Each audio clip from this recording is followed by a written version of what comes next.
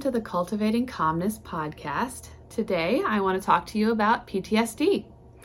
My name is Kayla Vance, and I'm a licensed professional clinical counselor located in Dublin, Ohio, and I wanted to thank you for joining me today.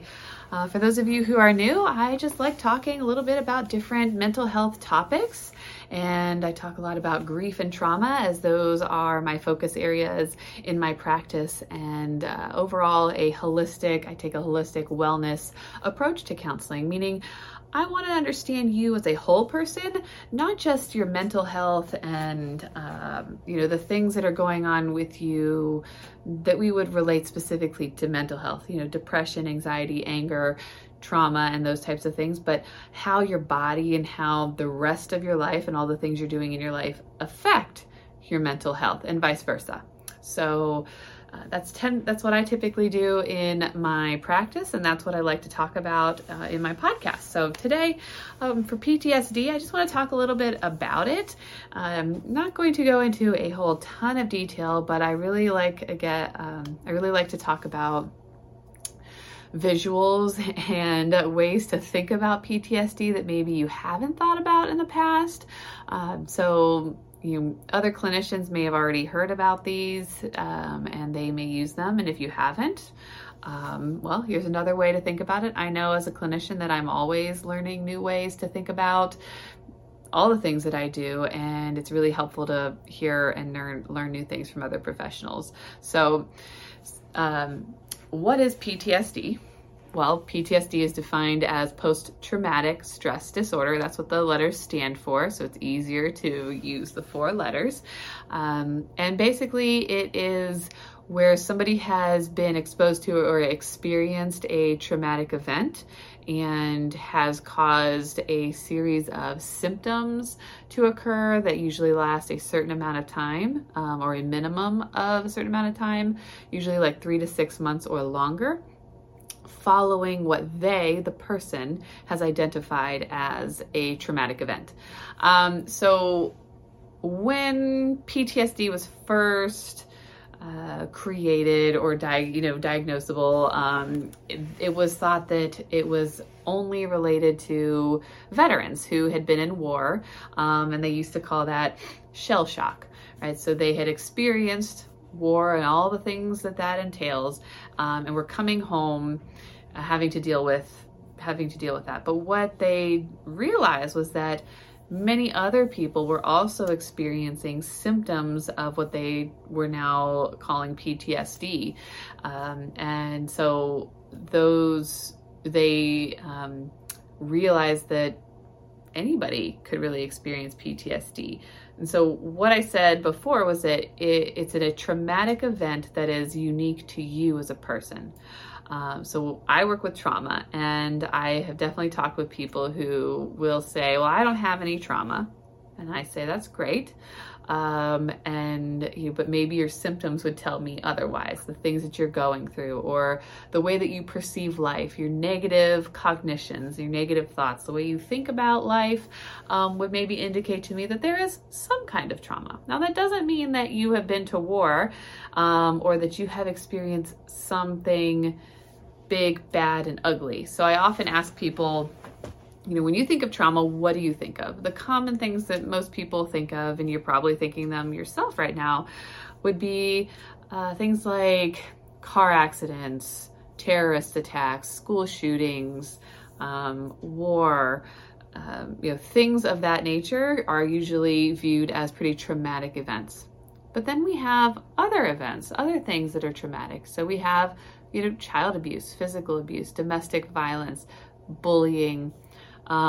Just even, if we think smaller, what may seem small to us, maybe somebody looking in, may not be small to that person. And so that's why I say it's an individual and unique experience. So maybe your trauma is standing in front of the class and giving a speech, and maybe your fly was open and your pink butterfly underwear was showing to the whole class. And that was maybe the worst experience of your life. And you carry that with you. And you then, from that point on, can't present in front of people, don't want to, talk in front of people, don't like crowds. You may be experiencing PTSD from that alone. Now, maybe less common, but it's possible. So we can all have traumatic responses to big and small life events. Some of the things that may lead to a diagnosis of PTSD, maybe we think about like what the event was, right? What was the intensity of the event? How big was it for you? What was your level of like association or closeness to said event? Were you directly involved? Were you a witness? Were you driving by the accident that you saw? Did you see the accident happen, but you weren't involved in it? We have like terrorist attacks. September 11th is one that we recently celebrated the anniversary of, and that, a very small number of Americans, actually experienced that, had someone directly involved in the terrorist attack. But we as a nation experienced like that secondary, kind of trauma where we witnessed it on the TV. We heard the stories. Every year it's brought up. And although we may not have known somebody who was affected by it, we still have that, maybe we have a response to it. And so like you can have a response like that. Maybe you're not directly involved, but you hear it. As a therapist, I hear people's stories all the time. And so as therapists, we have to be able to talk about those things and deal with those traumas and secondary traumas that we may be experiencing because of the things that we hear.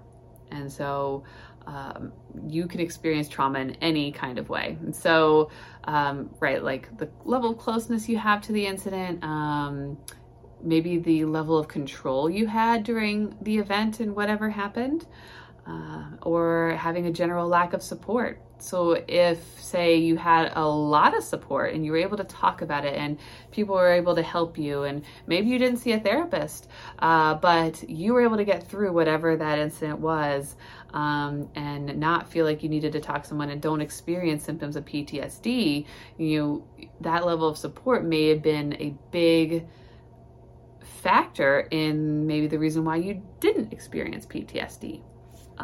But all of those things are things to consider in how maybe a diagnosis of PTSD can come to be.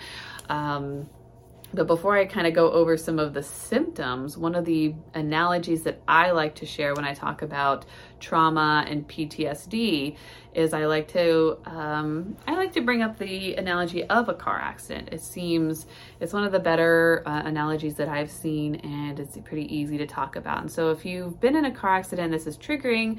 This may be something to be prepared for to hear. I'm not going to go into any graphic detail or anything like that, but as we know, when we're dealing with PTSD and we're dealing with trauma, it can be hard to hear reminders of certain of the events that have caused our trauma to begin with. So before I get started, I'm going to need to take a drink.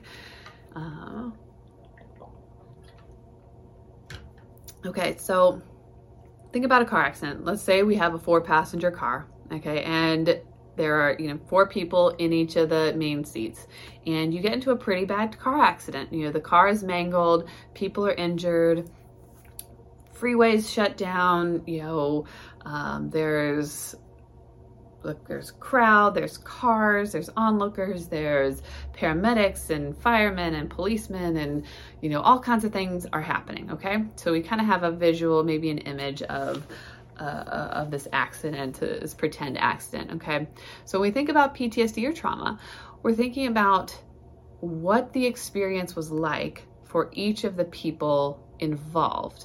So let's say the driver of the accident, the worst part for them was maybe the actual impact. Okay, so it was hitting the car in front of them and like that accident and what happened right there. And so maybe their reaction following the accident is that they may have difficulty driving. Maybe they see the brake lights, or they hear noises and they react, and they just find it incredibly difficult to get on the road and drive because that fear is initiated in their system and causes them to feel like it's going to happen again, right? Maybe the passenger is the worst part for them was that they got pretty badly injured, and maybe they're a big football star at school and their leg has been broken and mangled and they're no longer able to play football. And so maybe it's not the injury itself, but it's the aftermath of the injury that's the worst part for them. Like, who cares? I was in an accident, no big deal. I got out, but my leg is ruined and I'm never going to be able to play football again. And it was my dream to play in the NFL, right? So for them, like, that is the most traumatic part. That's the part that they're going to have to get over and, move through and process. Let's say one of the people in the back, maybe they're injured. Let's say it's a smaller child, for example. And the worst part for them isn't the impact, isn't, seeing people injured, isn't seeing that they're injured. It's the chaos. It's, where's my mom? Where is everybody? The sirens and the noise and all the people, and I don't know where my mom is, and why are they taking me to the ambulance, and who are you, and what's going on? And it's, not being in any control of the situation and being scared and maybe being hurt and all of these things and not having answers, right? That maybe for them is the worst part of the accident. And maybe the fourth person in the car, maybe they were injured, maybe they weren't, yep, they were in the same accident, they experienced it, they had the going forward, coming back, and all of that. And they may tell you honestly, nothing's wrong, and maybe months and years down the road they can still say that nope, that I was in that accident and I remember it, and yeah, it kind of sucked, but I'm okay, nothing really bothered me. And we hope that that's true. And so I just like to share that, and that it gives you an idea of trying to understand people when they've been through trauma and they have a diagnosis of PTSD, that we don't always know what it is that has bothered them or what the trauma is that they have been through, unless they tell us. Just because somebody was sexually abused, for example, I saw this a lot I see this a lot in working with children who have been sexually abused, that, as a parent, maybe you think that the act, right, the abuse itself was the worst part. Sometimes it is, yeah, but sometimes that's not what they're worried about. That's not the piece that stands out for that child. It's, the way my mom reacted when I told her. It's how many times I had to tell my story over and over and over again. It's people didn't believe me.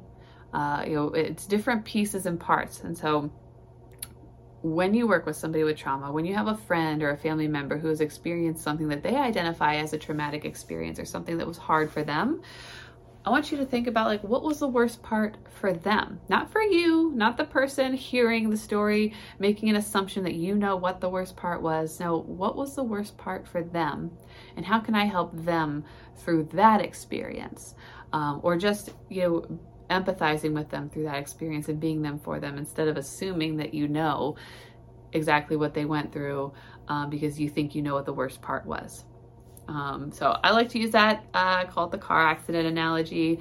And feel free to, use that or to explain PTSD or trauma to other people.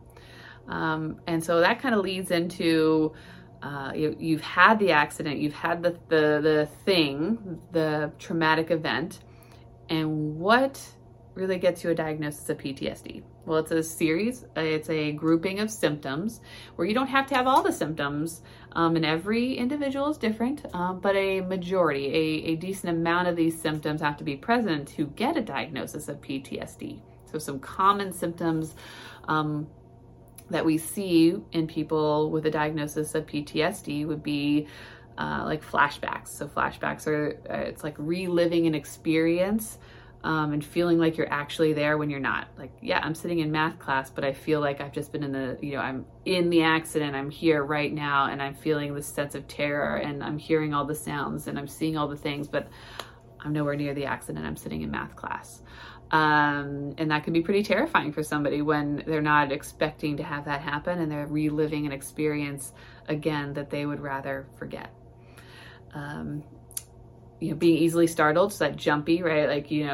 you walk in a room and they jump out of their skin, they weren't expecting it, or hearing a noise that they weren't expecting. You often hear about this with veterans around the 4th of July.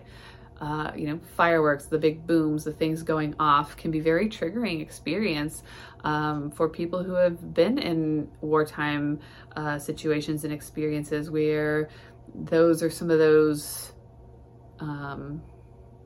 senses and experiences that they hold on to and that are difficult to regulate their nervous systems with, and are part of their maybe PTSD, or maybe they have those symptoms but not a diagnosis of PTSD. Fireworks and unexpected can be very difficult. So those that being easily startled, and that startle response is a common symptom. Being hypervigilant, so that's like needing to be aware. I need to know what's going on around me, in front of me, what's going on every day. I want to know what's next, what's coming. There's all kinds of ways we can be hypervigilant and aware, but being hypervigilant and aware is another common symptom. Difficulty sleeping, nightmares, tossing and turning, night terrors, panic attacks, isolating from other people because maybe it's the symptoms that isolate you, maybe you just don't want to burden other people with what you're experiencing, so you stay away. Having feelings of numbness, whether that's physical numbness or an emotional numbness, I don't feel anything. Visualizing, it's kind of like a flashback, but having pictures or images that are intrusive in nature and they are coming into your mind and you don't want them there, but they're there anyway. Avoidance. So you may avoid people, places, things, sights, sounds, smells that remind you of your incident. And this happens a lot with people who have experienced trauma because they don't want to relive the trauma and they don't want those images in their mind. So if I can avoid it and I can prevent it, I'm going to do all that I can to do that. Irritability and anger are big ones. So seem to be out of nowhere or all the time, or just kind of flip that switch. One moment I'm fine, the next I'm angry. Something has triggered that response in me and caused me to react in that way. I'm trying to think what I have forgotten. Sometimes tearfulness, crying for no reason, or what seems to be for no reason for us. And even the person who's experiencing it may feel like, I don't know why I'm crying, but I'm crying. Sometimes they have difficulty remembering parts of the event. So somebody with PTSD may remember some, but not all pieces. So that can be a factor. And then that can lead to those negative core beliefs. So, I'm bad, it's my fault, I should have done something, nobody loves me, I'm unlovable. Those types of things can happen from a traumatic event, along with all the other symptoms that they experience. So I think I got a lot of them. And those are, so if you know somebody who's experienced something traumatic, those would be some of the symptoms to look out for, and encouraging them to reach out for help, to talk to somebody, because it can be a very debilitating experience to have to go through alone. And there is help. There's lots of different types of treatment out there, which we can definitely talk about in another podcast, because I'm sure I could talk about this for a very long time. But lots of help out there for people experiencing and who have gone through trauma and have a diagnosis of PTSD. So one of the last analogies I'll share with you as it relates to PTSD and the symptoms and how we move into treatment is I use the closet analogy. So I don't have a picture. So if you're watching, you're not, if you're not watching, you're not missing anything. But picture, I want you to picture a terribly messy closet. Maybe it's one of those closets, like a hall closet that the door, can't even close. It's just packed full of stuff. And if you open it, you're always afraid something's going to fall out on you, or you're always shoving things in and nothing ever stays in place because the closet is just jam-packed full of your stuff. So when we treat PTSD, what we're trying to do is we're trying to clean out the closet. And in some cases, that means we get rid of stuff, right? But oftentimes with PTSD, we can't take away your memory. I can't make the memory go away. I would love to. I would love to make that easier for you. I can't do that. But what I hope to be able to help you with is to help make that experience a little easier for you, so that it doesn't hold that same emotional intensity as it did before, right? So that you're not having all of those symptoms. So you can heal from PTSD. It does take work and it does take time, because you have to learn how to work through the events, what's causing those triggers and what's going on. So when we think about that, it's like the closet. So, we want to take everything out of the closet. We want to take all of the things out and address them, look at them, analyze them, talk about them. And then we want to fold them up, put them in their proper place. Like if it's in a box, we put it in a box. If it goes on a hanger, we put it on a hanger. We clean it. We want it all to be neat and tidy when we put it back in our closet. Thinking about your closet being like your mind. Because the hall closet, the messy hall closet, is like PTSD, and that anytime I walk by, something could fall out on me, and it's unexpected and it's unwanted, and I don't want that, and it causes harm and it makes me feel bad, and we don't want that to happen, but that's how it is, because we're just constantly kind of shoving things, trying to put it away, make it go away quick. I can't deal with this. And we're trying to close the door quick and just like keep it locked away. That doesn't help us. It doesn't help us process. We got to take everything out. We got to address it. As you go through treatment, we're cleaning the closet. We're putting things away in their proper place so that the closet door can close. It's not constantly open. So those symptoms, those memories can just seep out whenever they want to. And that you can open that closet. You can look at the nice clean closet and you can say, yeah, it's clean. I'm not overwhelmed. I can handle this. I got this. So when I look at that top shelf, at that box that I put that car accident in, because I've worked through it and I've processed it, I can decide if I want to take that car accident off the shelf and then I want to look at it and explore. What that might mean, that might be I decide I want to share that experience with a friend. I decide that it's okay to think about it, that it's not falling out on me when I least expect it, that I didn't hit a pothole in the road and feel like I'm back in Iraq.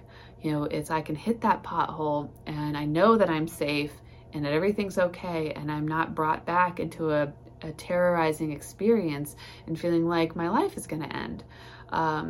We want you to be able to do that, and that's what treatment can do for you, is to clean your closet, help to regulate you, help to work through those difficult experiences and memories so that you can live a more regulated and normal life. So I hope that hearing some of those analogies and learning a little bit about PTSD is helpful for you, help you can maybe understand yourself, understand your peers and others around you who may be experiencing or have gone through some sort of trauma, have been diagnosed with PTSD, or maybe you suspect have been diagnosed with PTSD. So the car accident analogy and the closet analogy, I think are two very good ones that I like to use in my practice when I talk to people about trauma and PTSD. I hope you enjoyed today's talk, and feel free to leave any questions or comments, and look forward to the next Cultivating Calmness podcast in the future.